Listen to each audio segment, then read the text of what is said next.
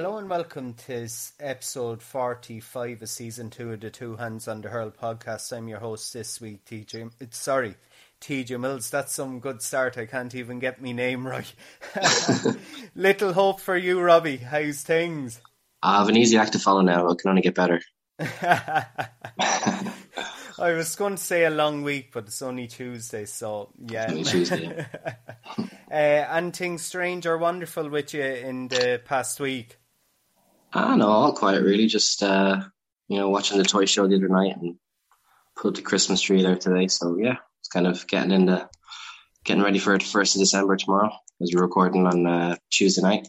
Yeah, I know, fair play. Yeah, we're kind of late putting up the Christmas trees. Always maybe the week or sometimes 2 weeks out. But yeah, we always seem to leave it up about a week later than we should as well. So probably make up for that. Yeah. But actually, you mentioned the toy show there. What did you think of it? Do you think it's getting better, or do you think it's not as good as previous? I'm not a huge. I'd never watched the Late Late Show ordinarily because I don't really like Ryan Tubridy. I just think when he's interviewing people, he's really fake. I think he does do a good job on the toy show side of things. I just don't really like him in a way. But I always enjoy the toy show. And, Ed Sheeran coming out, that was pretty cool. It wouldn't have, like last year you had Dermot Kennedy coming out and singing. Remember the young lad was singing last year and Dermot Kennedy came out and he was just absolutely blown away. So I think that was like one of the best moments ever. But it was a decent toy show. It's always pretty good, but it wasn't like the best one ever. I don't know, like who could you get in to replace Ryan Tubridy long term? But he's probably got it sewn up for the next 10 years anyway, so.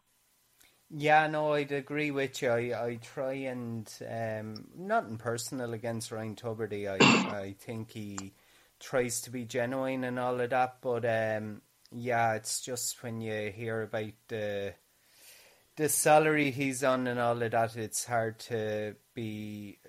You try and show empathy and all of that, but when you're earning what you're earning, kind of way, it's it could come across as false, but. Nothing personal against him, but I think no one could beat Gay Burnford. And maybe it's kind of sentimental. When Gay Byrne was doing it, I would have been kind of a really young age, but I just think Gay Byrne was kind of more. There were no false bullshit about him, if that makes sense. But anyway. We move on, and there's some big news in the camogie world this week. There were rumours and ramblings around it in the past week, but Davy Fitz is joining the Cork camogie management team as coach. What do you think of that, Robbie? A big surprise? Yeah, big surprise. This kind of first I heard about it was today, actually, when it kind of dropped this morning. It's a huge appointment for Cork camogie, and they're obviously looking to go all out next year. And it's good to see as well, a high-profile hurling manager going into the camogie scene as well. I know a lot of people mightn't be Davy's biggest fan, but he's still a top manager.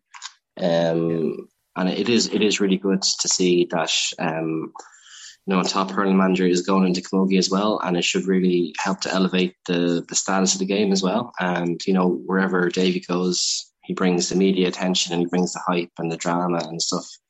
And for good or bad, that will raise the profile of camogie. And obviously wish him all the best and the Cork ladies the best. And hopefully it makes for interesting championship next year. Yeah, no, definitely. I mean, Cork were kind of on a rebuilding curve. I'm trying to think of the manager that's gone in. He was working with Paddy Murray.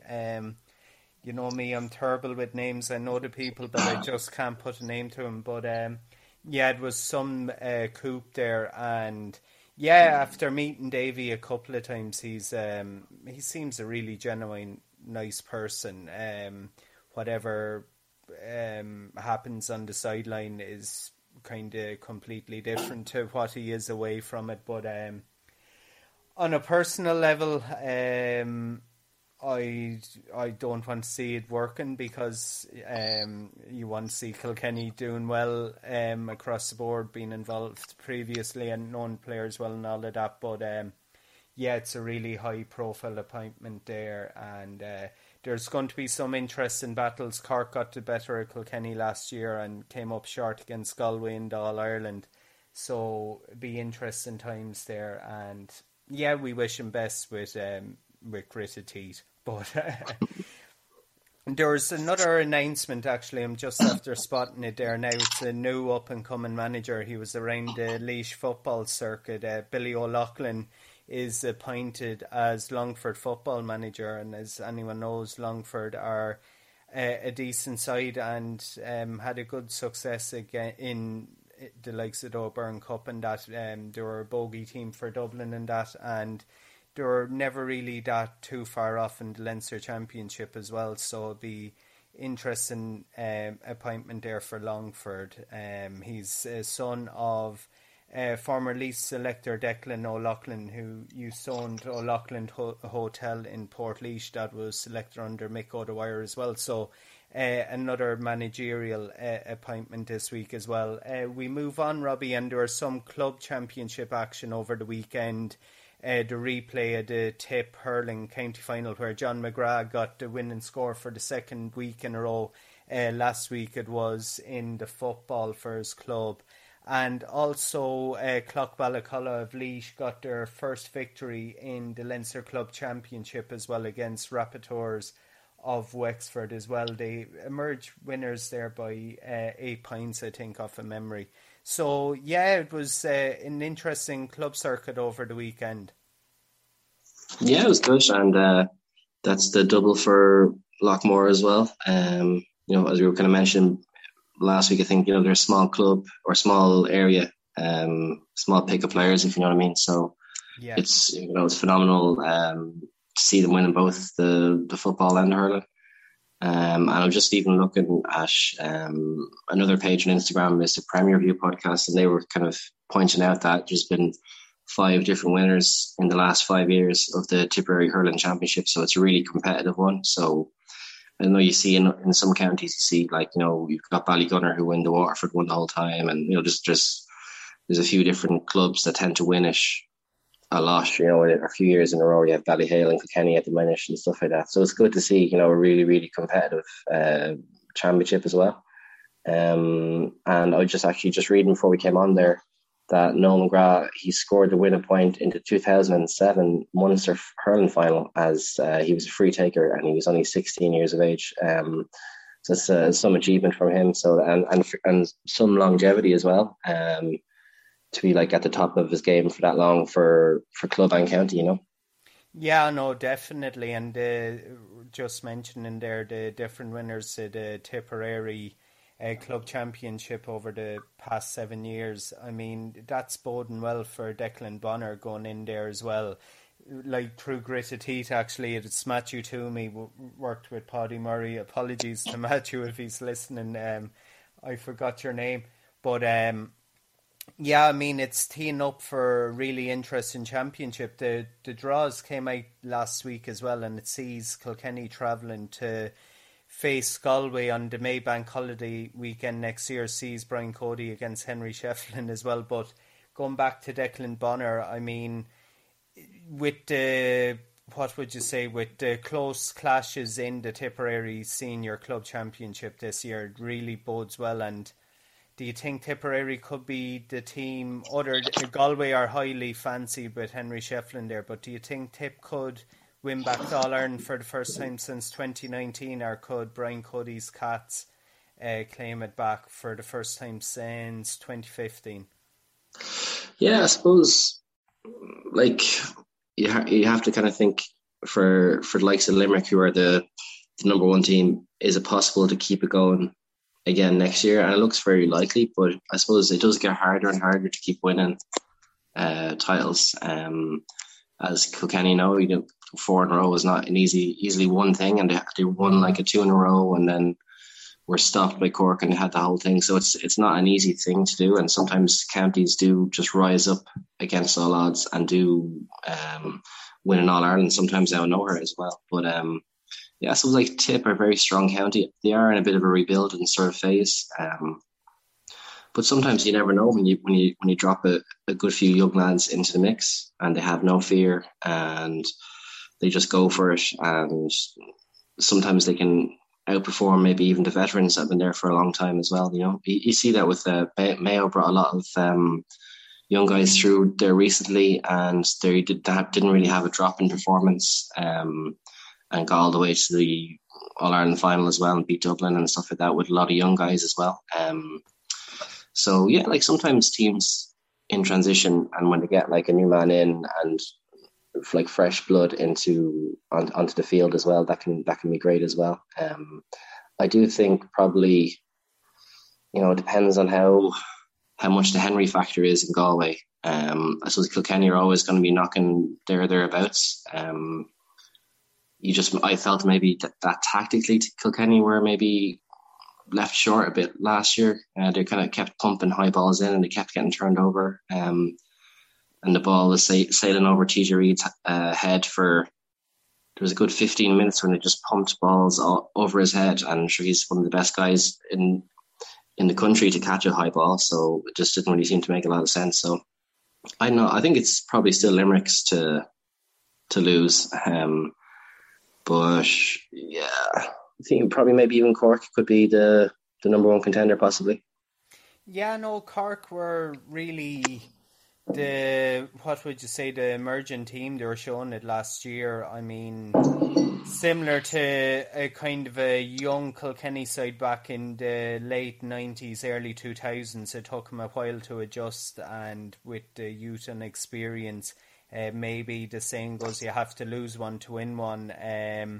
But yeah, it's a really interesting championship. Actually, before we move on, there was another kind of a managerial team announcement today as well, and this really took me by surprise, I won't lie to you. Liam Sheedy is linking up with Monaghan senior footballers next year. He'll be joining Donny Buckley, who went in at the end of 2020, joining Seamus McEnany's team.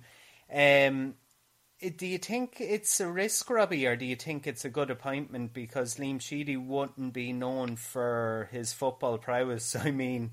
But do you think the winning mentality that he had with Tipperary could bode well? Monaghan are always a decent team in the senior football championship. So do you think that could be the missing link to win back the Ulster title? Yeah, well, I suppose he wouldn't be probably going in for his football expertise. Now, I don't really know. Obviously, he probably has a good idea about football. Obviously, not compared to his hurling knowledge. But I'd say if he's going in there, it's probably more as like a motivator, or maybe instilling like a winning mentality. Like he's won All Irelands. So like, and sometimes when you have that sort of a voice in the dressing room of a person, like that belief factor, like maybe possibly if you were to take like Joe Schmidt as an example in the Ireland rugby setup, that he brought in a lot of belief and a winning mentality, and maybe like an all black sort of winning and perfection sort of seeking in a perfection, if you know what I mean, that maybe wasn't there in Irish rugby for a long time.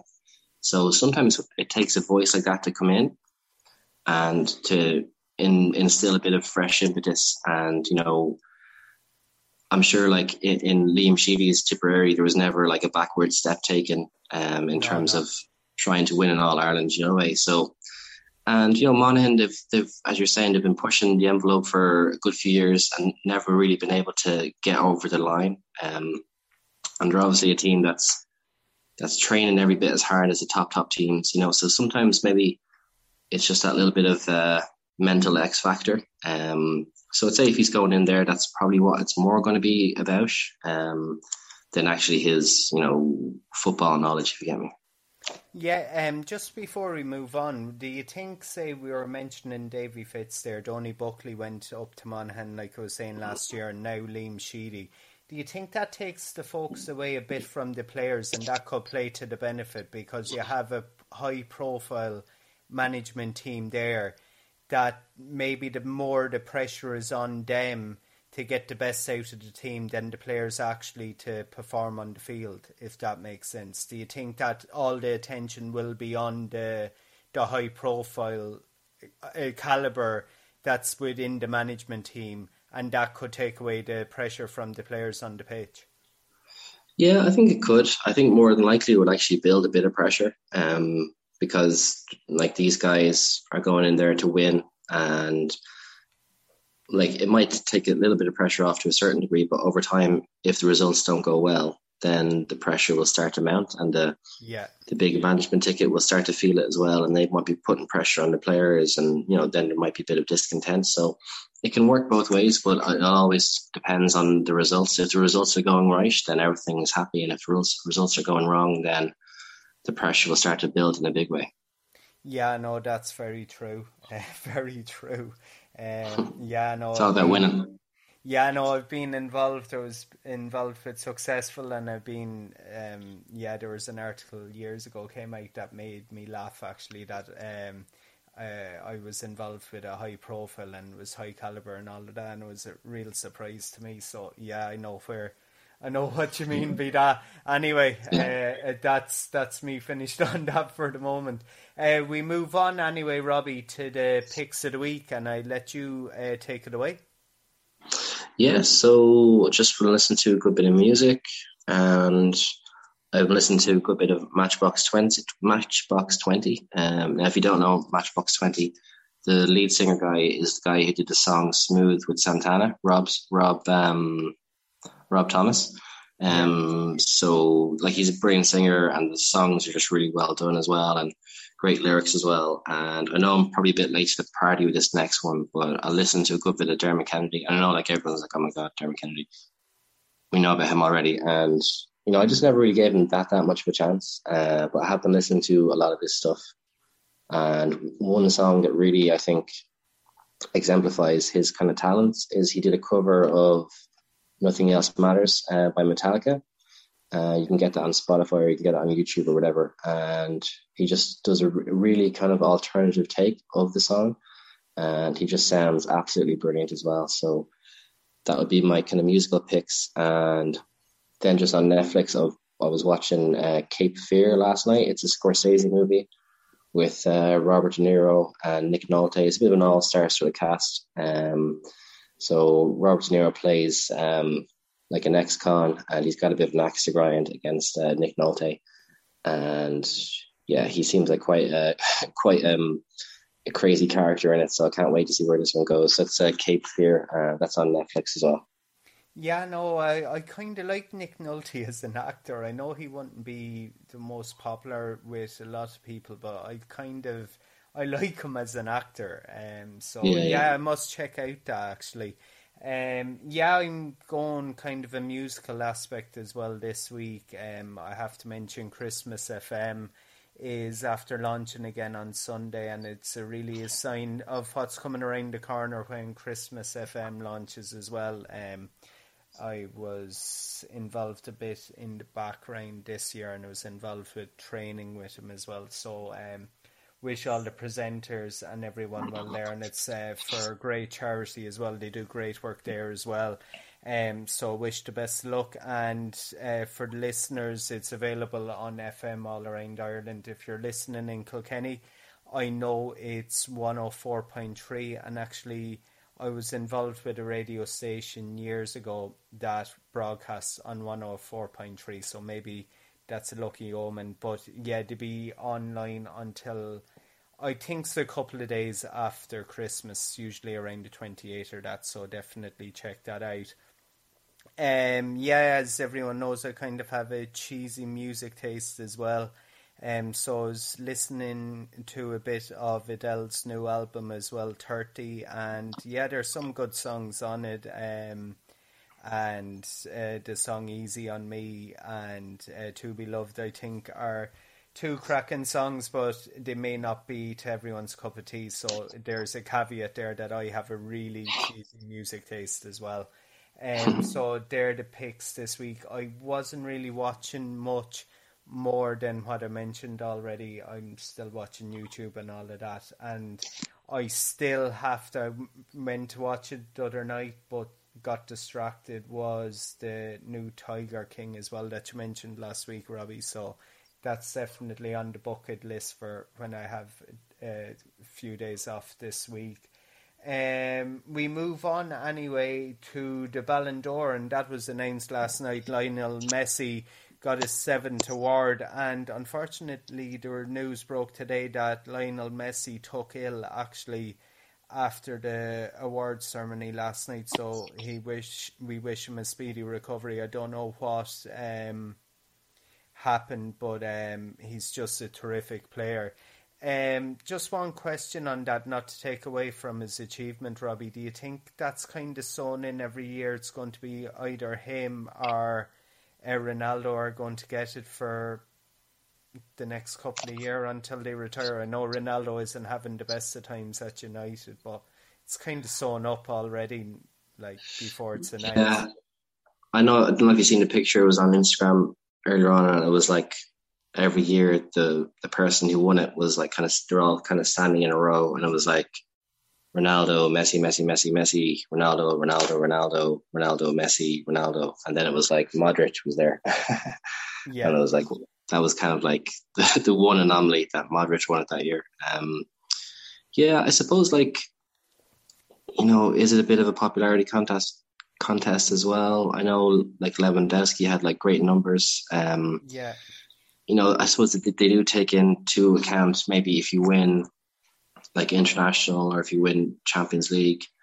You know, like he didn't do, like Barcelona didn't have a great season. And then this season so far, he's only got 3 goals. And Lewandowski for the 2021-22 season has 22 goals already.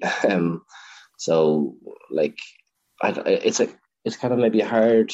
They probably do want to give it to Messi or Ronaldo, and like, let's be honest, they're probably 2 of the greatest players of all time. But are they the best players on the planet right now? Like maybe, like is Haaland? Haaland, is he like a better player at the minute? He's like banging in goals left, right, and centre for Dortmund. You know, so, and like maybe like, I know Jorginho was kind of in the conversation. A lot of people were saying he shouldn't have been, but he did win the Euros and he won the Champions League. So like, if you're going on achievements, he was probably the most, the player that achieved the most really this year, you know, the way. So a lot of people were giving out that maybe he's not the best player. So I suppose it depends on how are you judging it. Are you judging it by how successful they were, or are you judging it by the actual just raw talent? Yeah. So yeah, it's a kind of hard one. And look, was it Messi? He won Copa America, so that was a bit of a monkey he had to get off his back to win an international tournament as well. So like, I suppose like once he did that, they were always probably going to give it to him. You know, like he's obviously one of the greatest, and so is Ronaldo. They're probably top 1 or top 2 depending on who you're talking to. So, well, yeah, they do kind of have it sewn up. It is a bit of a popularity contest. I think they would try and give another one to Ronaldo if they could, but probably not looking very likely at United. But sorry, especially as Roy Keane seems to think that they should be just winning FA Cups, not going for the Premier League or anything like that. So, yeah, I think they do kind of have it sewn up. It is a bit of a popularity contest, but I think they should have a better, you know, a less kind of wishy-washy way of judging it, because they'll always just try and give it to Messi or Ronaldo either way. Yeah, like if you look at it, I mean, and taking the Liverpool bias out of it, and I make that completely clear, you listen to an awful lot of independent pundits is saying Salah is probably one of the best players around at the moment for his record. But yet he finished 7th, and I would agree before you said it, Lewandowski, and sorry for the pronunciation, I'm terrible, but I mean the record he had and the goals he scored and then win the Champions League as well. I mean, that's what made me think. I think he would have maybe been deserving, but yeah, you can't take away, like you were saying, the raw skill that the likes of Messi has. I mean, it's his... could you argue that Messi is in the French league now, so would that kind of downgrade his chances of winning it again? Yeah, no, that's a valid point. And he doesn't, even though he's getting like he is creating magic and all of that, he wouldn't be at the same heights that he would have been when you could say Barcelona were at their prime. But I mean, it's the moments of magic as well, like, and that's where I don't know. I'm kind of split on it. Like, if it was, I think they are better. I won't say more skillful players, but they are an awful lot of players are after putting in terrific seasons, and putting in good displays. But maybe, as we're saying, maybe it's just the name, and it's so easy. I mean, if you look back at a GAA context, there are certain players are going to make an all-star team. And that's just the son, in fact. Like, so it'd be an interesting discussion, but we can't take away from the magic that he can do. But yeah, we wish. I wouldn't say he'd be listening now, but we wish Messi wish him all the best. Yeah, I know, definitely. In other soccer news, Manchester United have their interim manager. Ragnick, he's going to take over, I think, from this weekend, and he's also signing a 2-year contract as in an advisory capacity to Manchester United as well. Ralph Ragnick, Jurgen Klopp and Tuchel were apprentices of his, so high profile, even though I won't lie to you, he wouldn't have been a name that I would have heard too often, even though he has some managerial record. He was in charge of Red Bull Leipzig for a few years as well, preceding Manchester United. Do you think this could be the person to come in and shake things up and get Manchester United back on track? Yeah, well, he's definitely going to make them. I know, like, people have talked about his pressing style and stuff like that, but I think I put it up on the Instagram story there. It was like that United were like 20th or 19th in a lot of stats that was to do with tackling and, closing people down. And that Leipzig were like either 1 or 2 in all of these stats. So he's definitely going to have a major overhaul of that sort of style. Now, I don't think Ronaldo is going to press, and he probably shouldn't anyway because he's Ronaldo. But you're probably going to have the other 9 outfield players doing a big, huge sort of press. So I imagine he will overhaul the United style. And we're kind of joking that Carrick was going to start doing a pressing thing, and then like at the weekend against Chelsea, they were like the average position was for all the players was in their own half. And I think Eric Bailly was like nearly like a second goalkeeper in his positioning in the stats. So yeah, I think it is going to be a big change at United. And my son is a United fan, so hopefully for him they can kind of start playing better, because he's getting a little sad and a little depressed at watching them lose the whole time.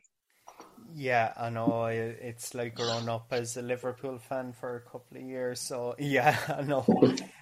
But in all fairness, leaving bias aside and rivalry and all of that, the league needs Manchester United at top form.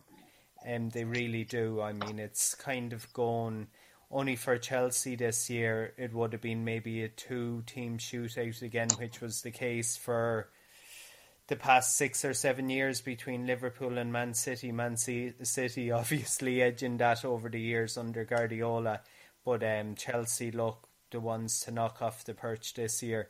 But do you think it's kind of a short-term vision? I mean, they're bringing in a high profile and like they're doing, but it's only till the end of the season, and how many games is left? Maybe 20 to 22 games, something about that.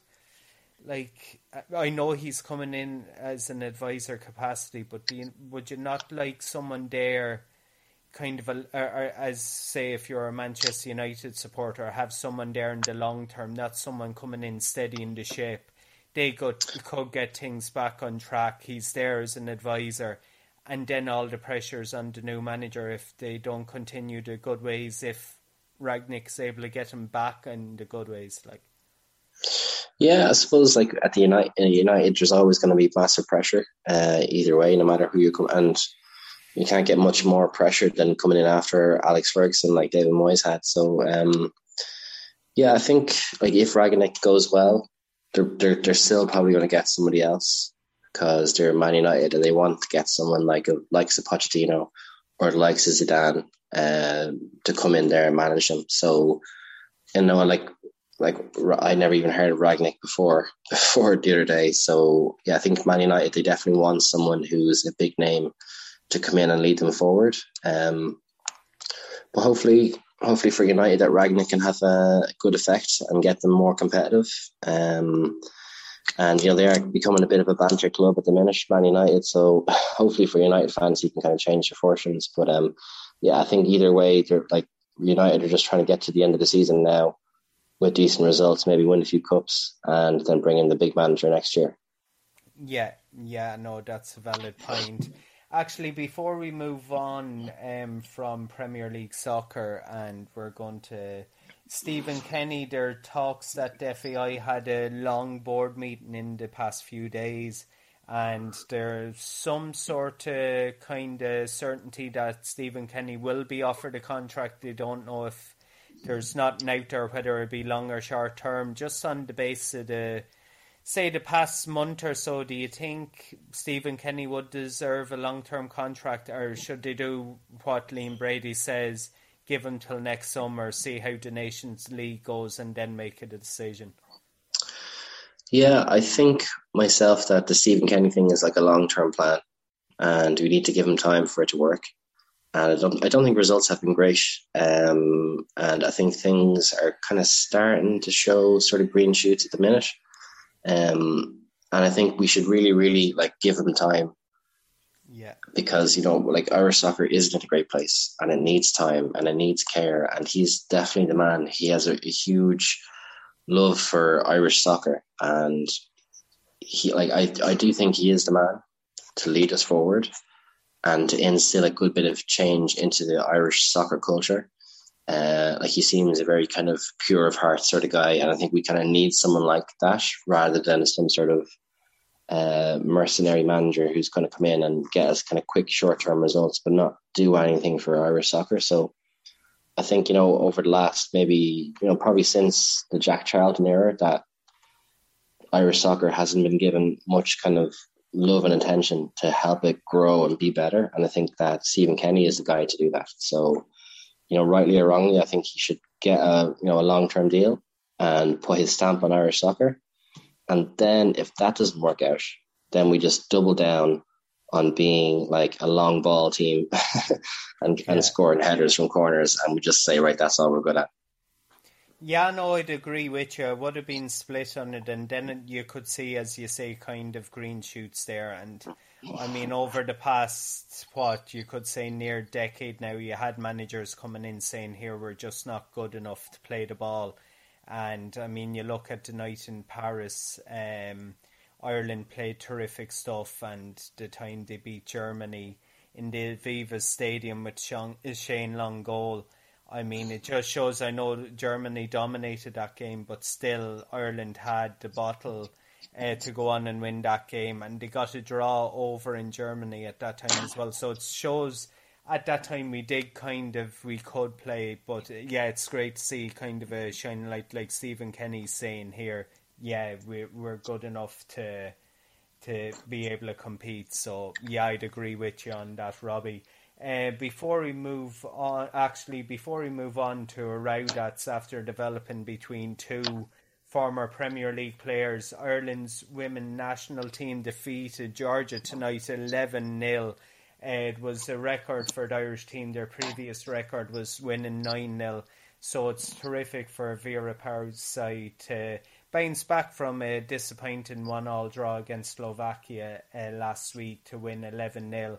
And they're right back second in the table behind Sweden. I know Sweden have a better points record over the Irish, but still Ireland have a better goal scoring record after that win tonight. Did you get a chance to see any of the game, Robbie? No, I didn't actually even get to see it, unfortunately, but I'll definitely watch back all the goals, and fair play to them. Fantastic result, really. Yeah, and the one good thing about it was there was a lot of Now nearly all the team is homegrown, but there's a lot of lot of players that play in the National Women's League in Ireland as well. So it's terrific to see that. And then the likes of Katie McCabe, Denise O'Sullivan and all of that were just terrific as well. So onwards and upwards. They have a break now till next year. So hopefully that can give a boost. I think they have to play Sweden away and Finland at home, I think. And then there's a couple of other games as well. We move on, Robbie, and there's a row after developing between Rio Ferdinand and Jamie Carragher, and it was over comments that Roy Keane made over their 1-1 Manchester United's 1-1 draw with Chelsea on Sunday. Is this kind of the Mick McCarthy, Roy Keane kind of thing? What side would you be on? Do you think Rio Ferdinand's right or Jamie Carragher? Yeah, I suppose Rio was saying that because Jamie Carragher's never won the league, that he's no right to be talking about what it takes to win a league. So I was kind of interested in it from that point of view, that, like, obviously Jamie Carragher has played in the Premier League for a long time and he won a lot of trophies at Liverpool, and he came close to winning the Premier League a good few times, So I do think that, it's not fair to just throw it at him that he doesn't know what it takes to win a Premier League. Like, fair enough, he hasn't won one. But if you were to change places with Rio and Carragher, maybe, Rio wouldn't have won one and maybe Carragher would have won a few, So I think it can be circumstance as well. And, probably like the Carragher and Liverpool probably they trained as much as Man United did at the time. And they were just up against a juggernaut really in United at the time. So, I don't think it's fair for Rio to say that. I think Carragher, he's a brilliant analyst, and he does kind of say things as he sees it, and fair enough, he does have his Liverpool hat on sometimes, for sure. That's the same with all pundits, really, in a way, from their former clubs and stuff like that. So, yeah, I definitely think he should be able to talk about winning league titles and what it takes, because maybe he hasn't won one, but he does know the level of commitment that it takes, in a way, and he was very, very close a few times to winning one, So, what do you think? Should he be in the conversation or? Yeah, no, I mean, leaving the Liverpool bias behind, I rate Jamie Carragher as a pundit. I think he's very fair, and to be fair, over the past difficult period for Manchester United with Ole Gunnar Solskjaer, I think he showed more, decorum towards Manchester United than some of the former players did. That they should, in other words, maybe put Ole out of his misery, which they eventually did. And he was on about what ambition Manchester United should have. I mean, if you were looking at it, Manchester United shouldn't be in the position they're in at the moment. They may be factors, and I think they are factors beyond Ole Gunnar Solskjaer's grade, in a sense. I think the entire club need to look at the way it's been run. I mean, for one of the richest soccer clubs in the world, if not the richest, one of the most successful as well, to be performing the way they are. And for Rio to be sometimes hopping on the bandwagon. I mean, there was one time Ole was at the wheel, offer him a long-term contract. You see what happened out of that. But, leaving the Liverpool bias behind, I would highly rate Carragher. He was a hero when he was playing for Liverpool. He didn't get success, but it's like someone that didn't win in All-Ireland. You just don't keep firing that at him. And it seems kind of petty that that's been dragged into the debate. There were some comments, you could say, by Roy Keane last year saying that Liverpool were bad champions and all of that. There was a bad string of results, and I know, being a Liverpool fan at the time, you would have been frustrated, but now you look at the injury chaos that happened. Manchester United didn't have that at the time. They signed good players. You look at Van de Beek, I don't know why he's not playing. Brought in Ronaldo, and just he's rescuing games for him, but he doesn't put in the work and all of that. So I know I'm gone slightly off from the Rio Carragher thing, but I think there's slight attitude there from former players that had high success that they kind of don't understand when you don't have success, and maybe that's where I would come siding with Carragher, leaving the Liverpool boys aside. But I said we'll keep rumbling on, and things won't change overnight over there. They will be a boost, but there are a few players there for Manchester United that need a good kick, being honest, a good kick in the arse, the likes of Maguire. Ronaldo slightly, he needs to do more, and it'd be interesting to see how that happens, because Roy Keane said it, the players that threw Mourinho under the bus, threw Ole under the bus as well, only Ole was at the wheel of the bus for a while, so be interesting to see how it goes. Talking about Ronaldo, Robbie, their draw for the qualification for the it's the World Cup. World Cup, yeah. World Cup, yes. Sorry, lost track with the years. I was going to say the European Championships were only last year, yeah. The World Cup sees Italy facing Portugal, with one of the sides that would have having high success in previous competitions. Portugal, of course, champions of Europe a few years ago. It's a mouth-watering tie. How do you see it going? And it's hard. Well, I think they have to win. They have to win their kind of opening game first, and then they play each other, if you know what I mean. But I think they're playing. Yeah. They're playing relatively weak teams, and I suppose it does mean that either Italy, the European champions, or potentially it's Ronaldo's going to miss out on his last World Cup. So either way, it's going to be, quite a big team going out in the qualifying or whatever. So yeah, I don't know. I kind of want to see Ronaldo at the World Cup. Now I do have a real soft spot for Italy and Italian football in general. I think they're a great nation and very passionate and stuff like that. But I just think that we want to see Ronaldo at another World Cup for the last time. I think that's kind of what I want. You want to see him there on the big stage, and maybe him and Messi going toe to toe in a winner take all match in the final or whatever. That would be just absolutely box office TV to watch those two going at it in the final or whatever. So I'm going to be a little bit biased and say I want Portugal to get through, but I think maybe that the Italian squad is a little bit more stronger, and maybe in knockout football that kind of suits the Italian style rather than like a league format and stuff like that. So, they're quite dogged. So I think Italy will win, but I hope Portugal go through.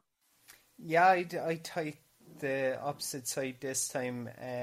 I kind of like Italy to go through. I have a graph firm, and they missed out on the last World Cup as well. Am I wrong, or am I right in that? I think they did actually. It was the first in either ever or in a very long time. Yeah, I remember hearing it. It's just brain isn't working lately. I don't know why, but I remember.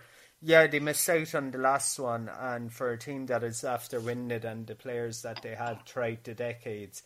Yeah, it's a tough one. I mean, Italy showed their quality and win the European Championship, and leaving seeing Ronaldo making another World Cup, as you say, most likely his last one. I still like to see Italy reign on the parade, I won't lie to you, and I think Italy. But I think it will be a really close tie, as you say. They do have to go through the lower grade teams before that, but I'd fancy Italy to progress through. And the main thing is, chatting before that, if Stephen Kenny gets a long-term contract, hopefully we can be looking at the 2026 World Cup anyway, that Ireland will be there. It'll be their first time since 2002, so hopefully 24 year actually in 2026 if Ireland qualifies. So hopefully there won't be a debate if Ireland do qualify like it was in 2002 anyway. Yeah. I was doing my junior cert at the time, actually. Oh, are you? Yeah. I was doing junior cert in 2002, and I remember I missed Robbie Keane's goal against Germany because I had to go back for English paper 2. Oh God. Yeah, So, I actually done mine in 2003, but I was working in a supermarket when I was in school. And I was lucky to be able to see Matt Holland's goal against Cameroon for the 1-1 draw. And I was lucky to see it all, but we're allowed to wear our Ireland jerseys into work. That's what I remember around that time. So it was that's about cool.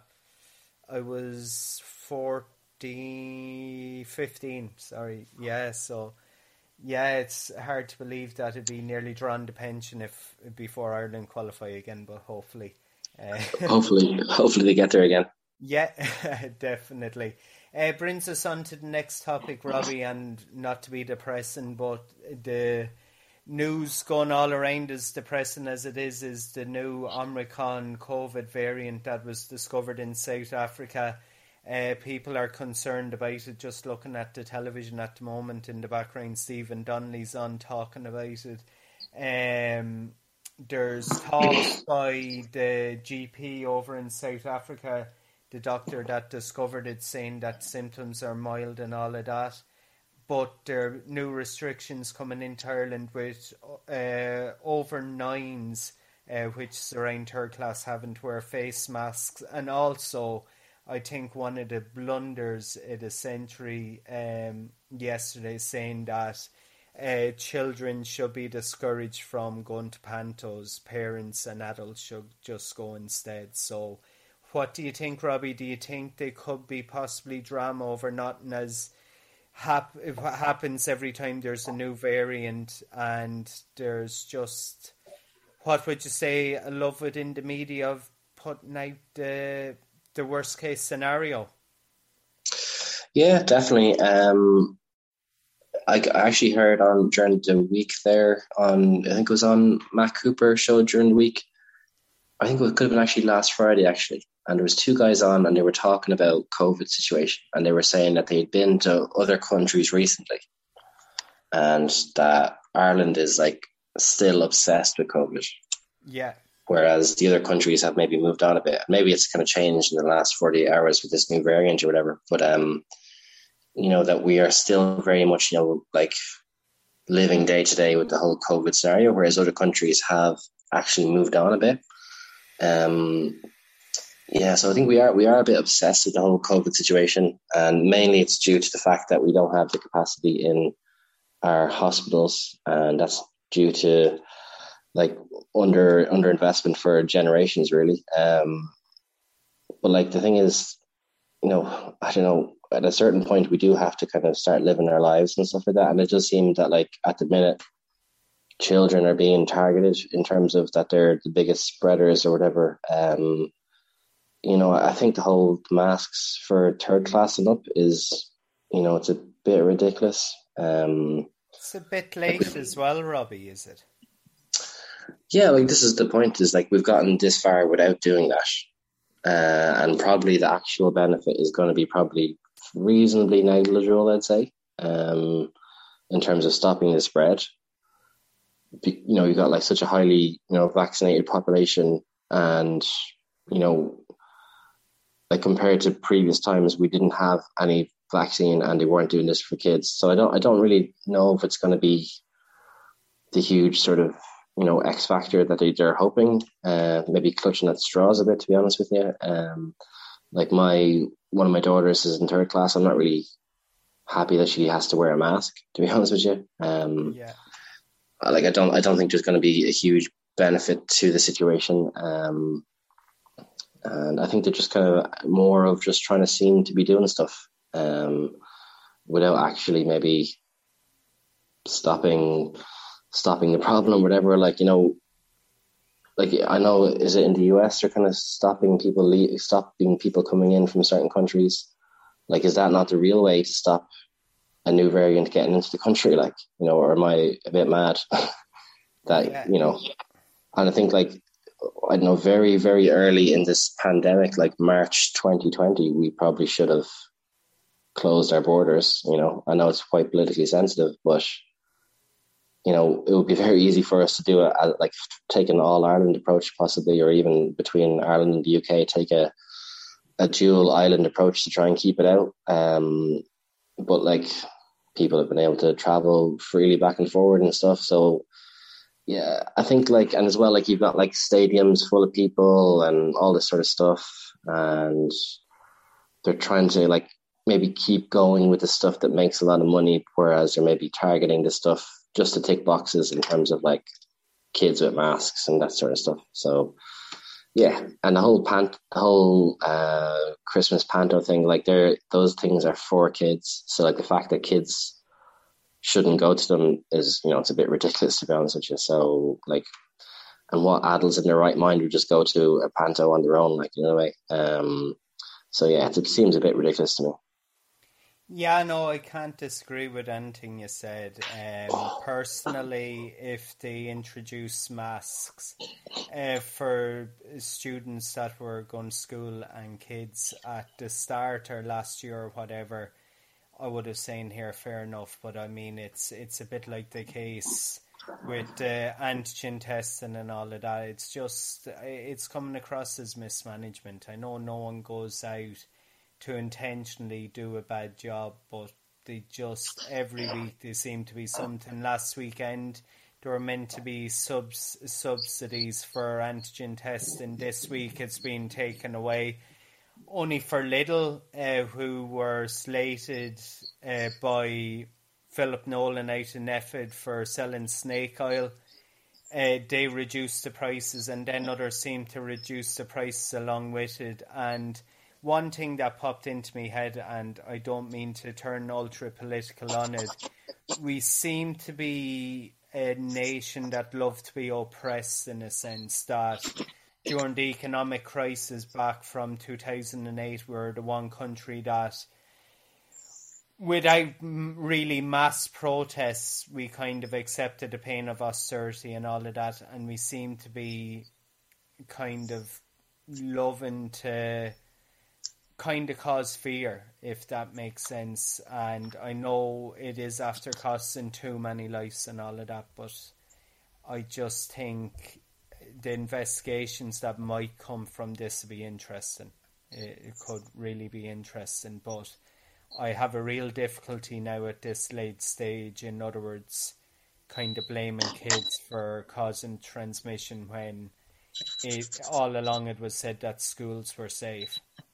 That Stephen Donnelly said that you had more of a risk from a trampoline, kids on a trampoline, than from the virus, and now they're saying here kids have to wear masks. So that's where, even though I wouldn't have having difficulty, I do have a slight difficulty with it now, even though I have no kids. But be interesting to see what happens. But I have a feeling, Robbie, we will be facing more restrictions over Christmas. I can't see an opportunity for people to be able to go out, have a pint over Christmas. There will be something done to do it, and I think until maybe early next year we could be under some sort of restrictions.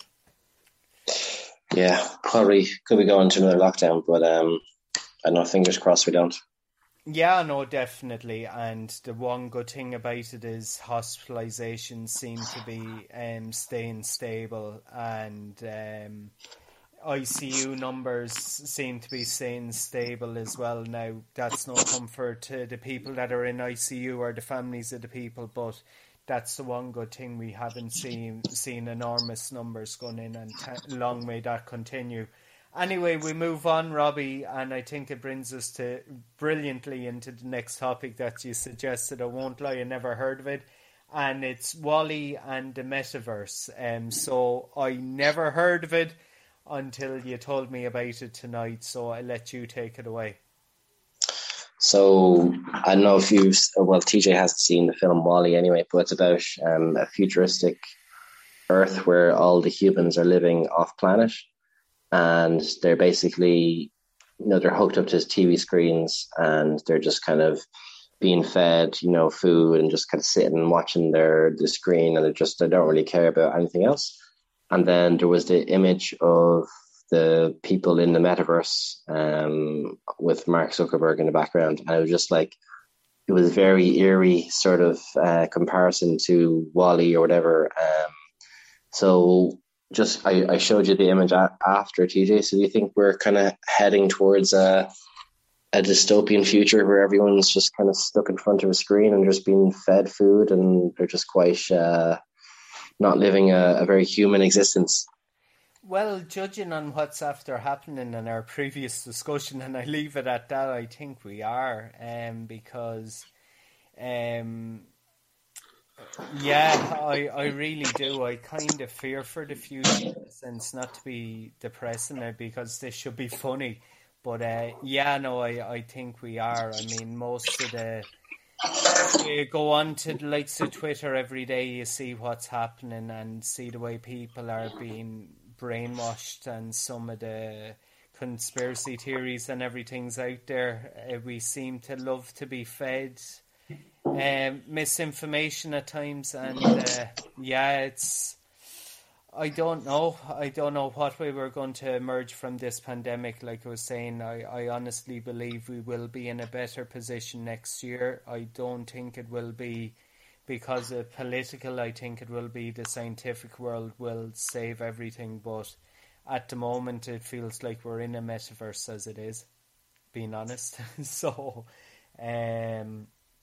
it's definitely a film I'm going to want to see and watch, but yeah. It's on Disney. I just looked it up there. Wall-E is on Disney there, so if you want to watch it. Yeah, I know, definitely. I know I put it to the top of me 1,000 film list that I have to watch. It's from 2008, so probably not when you would have watched back then, probably.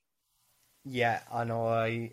Like I was saying, I'd be very traditional in some of the viewing I do. If you watch some of the programs I watch, they're from maybe 70s, 80s, early 2000s, kind of that way. So maybe I come into the new century and watch the latest. And now, even talking about 2008, that's 13 years ago, depressingly. So yeah, I'll definitely check it out. But yeah, it's an interesting thing, and I mean, there's another topic for discussion that we could have in times to come. Will robots take over the world as well?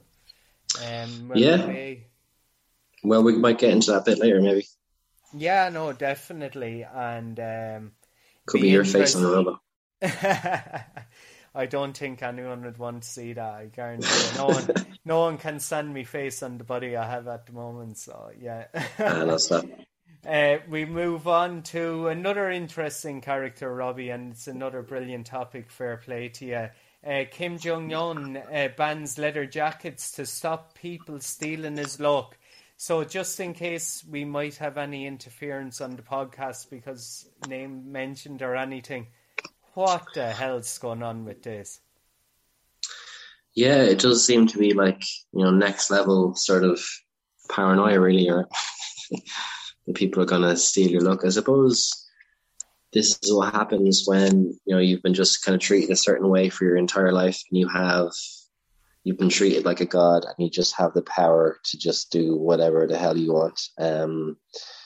Yeah, it's a bit mad. I suppose, like, maybe begs the question, if you were to stop people wearing something that you wear, what would you pick? Jeez, I don't know. There's one thing I got fierce slagging for years ago, and I actually liked. I got a pair of tracksuit bottoms for an All-Ireland. Now, they were a bit tight, and maybe I didn't have the body to pull them off at the time. But yeah, I'm kind of very cautious in what I wear. Even still, I kind of try and wear really, really loose clothes. So maybe it's a thing. If I was to prevent people from doing something, I'd prevent them from wearing baggy clothes, because I'm told they look horrific on me now. So, but I'm just thinking maybe baggy's just not in at the minute. It's all tight clothes, but baggy will definitely come back around to be in fashion. Yeah, no, it's a situation that I have to buy a complete new wardrobe, so it's a matter of getting the bank balance back right to do that. But I'm slowly doing it, slowly buying new clothes. I'm gone from, I'm embarrassed to say now, and I shouldn't say it on the podcast, from a 40-inch waist to a 32. That's brilliant. You should definitely say that. You should be shouting that across the road when you see people. Definitely should be definitely 100% proud of that. Like, nah, it's kind of embarrassing. I won't lie, and I'm even embarrassed after saying it. I wish if listeners are listening to this, that I didn't edit it out. Yeah. So yeah, I know it's strange. Anyway, I'm personalising this, and I shouldn't. We should be talking about Kim Jong Un. Yeah, no. Well, what do you make of it? Do you think it's kind of a bit of a paranoid delusion on his part? I think it's horrific, Robbie. I really do, and I really do fear for the people in North Korea. I really do. I mean, it's it's just a complete dictatorship. I mean, you hear an awful lot of people in this country saying that the mainstream media are kind of trying to brainwash people to the conspiracy theories, that they're trying to get the message out that they're trying to start a new race and all of this shit and all of that. Now, for anyone that's listening that believes it, I don't mean any disrespect, but I just don't have any belief in that at all. But I haven't heard that one. What's that one? Oh, I mean, if you look at it with the vaccines and all of that, there's conspiracy theory out there that they're, in other words, trying to create a new order. That's some of the theories that are out there, that the virus was developed to create a new world order, and the different steps that government take to mitigate the damaging effects of COVID are meant to be another step along, or rung of the ladder, in other words. So that's what they're saying, that they want to depopulise the planet. So that's some of the theories out there.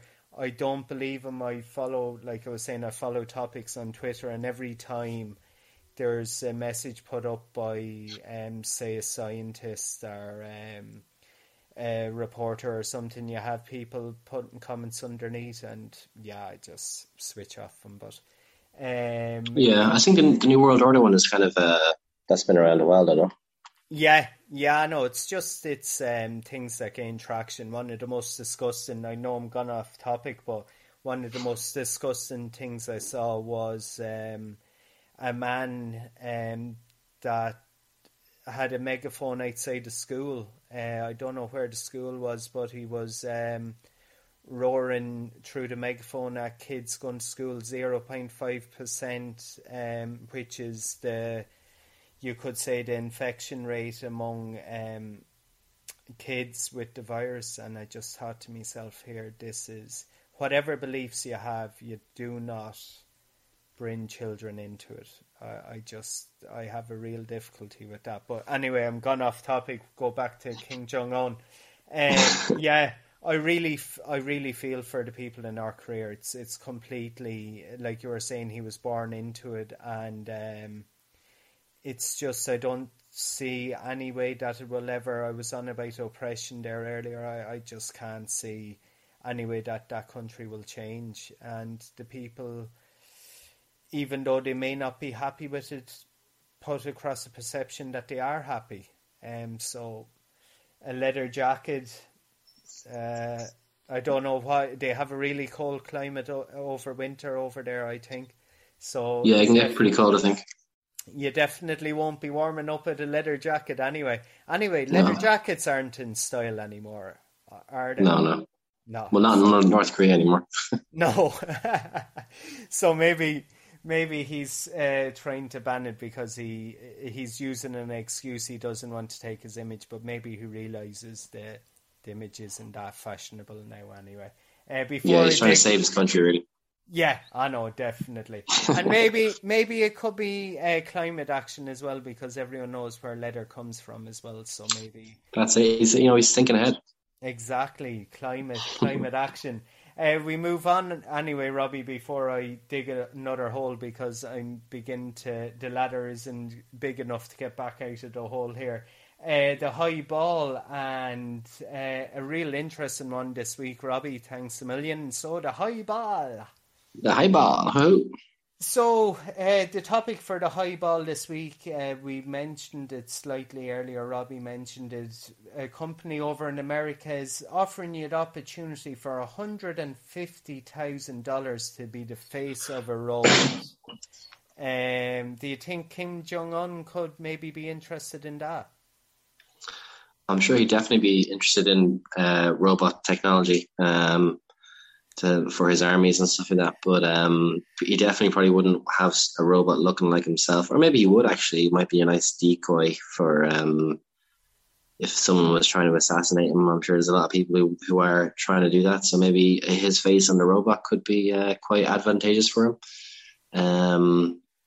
Yeah, I think like you said earlier on, I don't think someone would want people would want my head as a robot, bald guy with a beard. I'm not sure that's the top look that they're going for with robots, to be honest with you. That's kind of denting at the moment, though, isn't it? Well, I think, I'm quite niche. There's people who like me and people who are not bothered, but, I'll only listen to the people who like me, so. Yeah, I think it's probably more kind of on trend than it was maybe 20 years ago, but yeah, I don't know if I would do it, to be honest with you, especially if they're going to be like the kind of Terminator or Matrix type robots that are going to go around killing people and stuff. I don't know if I'd want to have my face on one of them, to be honest with you. Yeah, no, I'd be the same. I don't know. Being honest, whoever came up with it for the company, I mean, it's a great marketing tool. If you had $150,000 to spare, I mean, and you're egotistic, I mean, yeah, why wouldn't you want your face to be on it? But yeah, what I started doing research on it. Sorry, Robbie, but what's the robot for? Is it kind of just a humanoid, or? Yeah, I think it kind of does like tasks around the house and stuff like that, or jobs and stuff like that. I'm not 100% sure now, but I know they have robots kind of going already. So yeah, I presume it's just kind of to do more similar stuff like that, or to take over the world. You never know. It depends on how quick the artificial intelligence takes over, So, if you watch any sort of sci-fi movie, it won't be long until they take over. And maybe Skynet, and they launch all the nukes and stuff like that.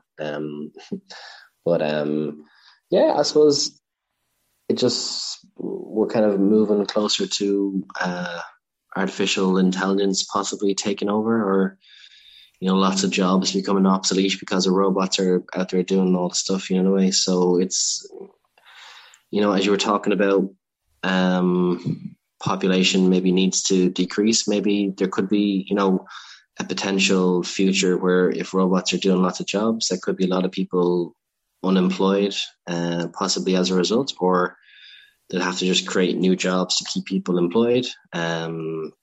So yeah, it's kind of maybe we're at an interesting juncture of the human race, possibly, because you could say like that the Industrial Revolution kind of really dragged forward civilization leaps and bounds overnight almost. And if we were to have robots taking over doing jobs and stuff, that would be another huge leap forward. But there'd also be people who would be out of jobs and stuff as well. So I suppose it's an important sort of thing for people to try and manage, or governments to manage, and we all know how terrible governments are at managing anything, so we could be in for a very rough next 50, 60, 70 years. Yeah, no, definitely. I'd take trying to get over the next year, being honest. I won't lie. Just get to 2022. Exactly, and see what position we're in. Actually, just when I thought of it there, I think that company should link up with Mr. Muscle anyway, because if it's a robot that does jobs you don't want, the tagline could be, does all the jobs you don't... sorry, I ruined it. Fuck it. Does all the jobs you hate.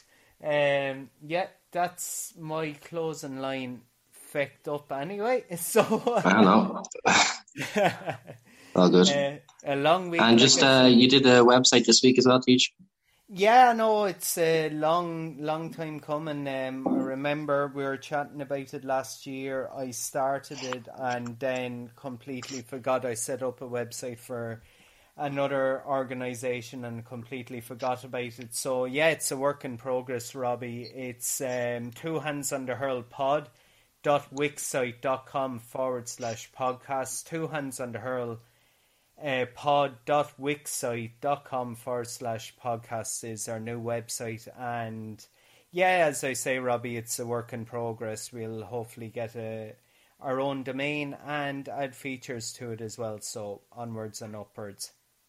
Yeah, cool. Good stuff. Good chat, Teach. Yeah, I know. I really enjoyed that, Robbie. And yeah, I know. Thanks a million for everyone that listens in.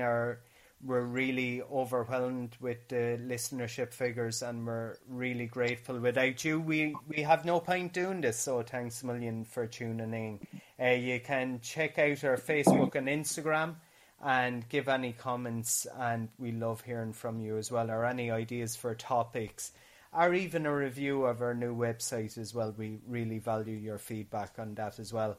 So until next week, Robbie, be good, and hopefully we might be in a better position next week. Maybe there'll be better news on the horizon there anyway. Hopefully. Thanks, Sage. Thanks a million, Robbie. Take care. All right, Sam. Good luck. Good luck. Bye. Good luck.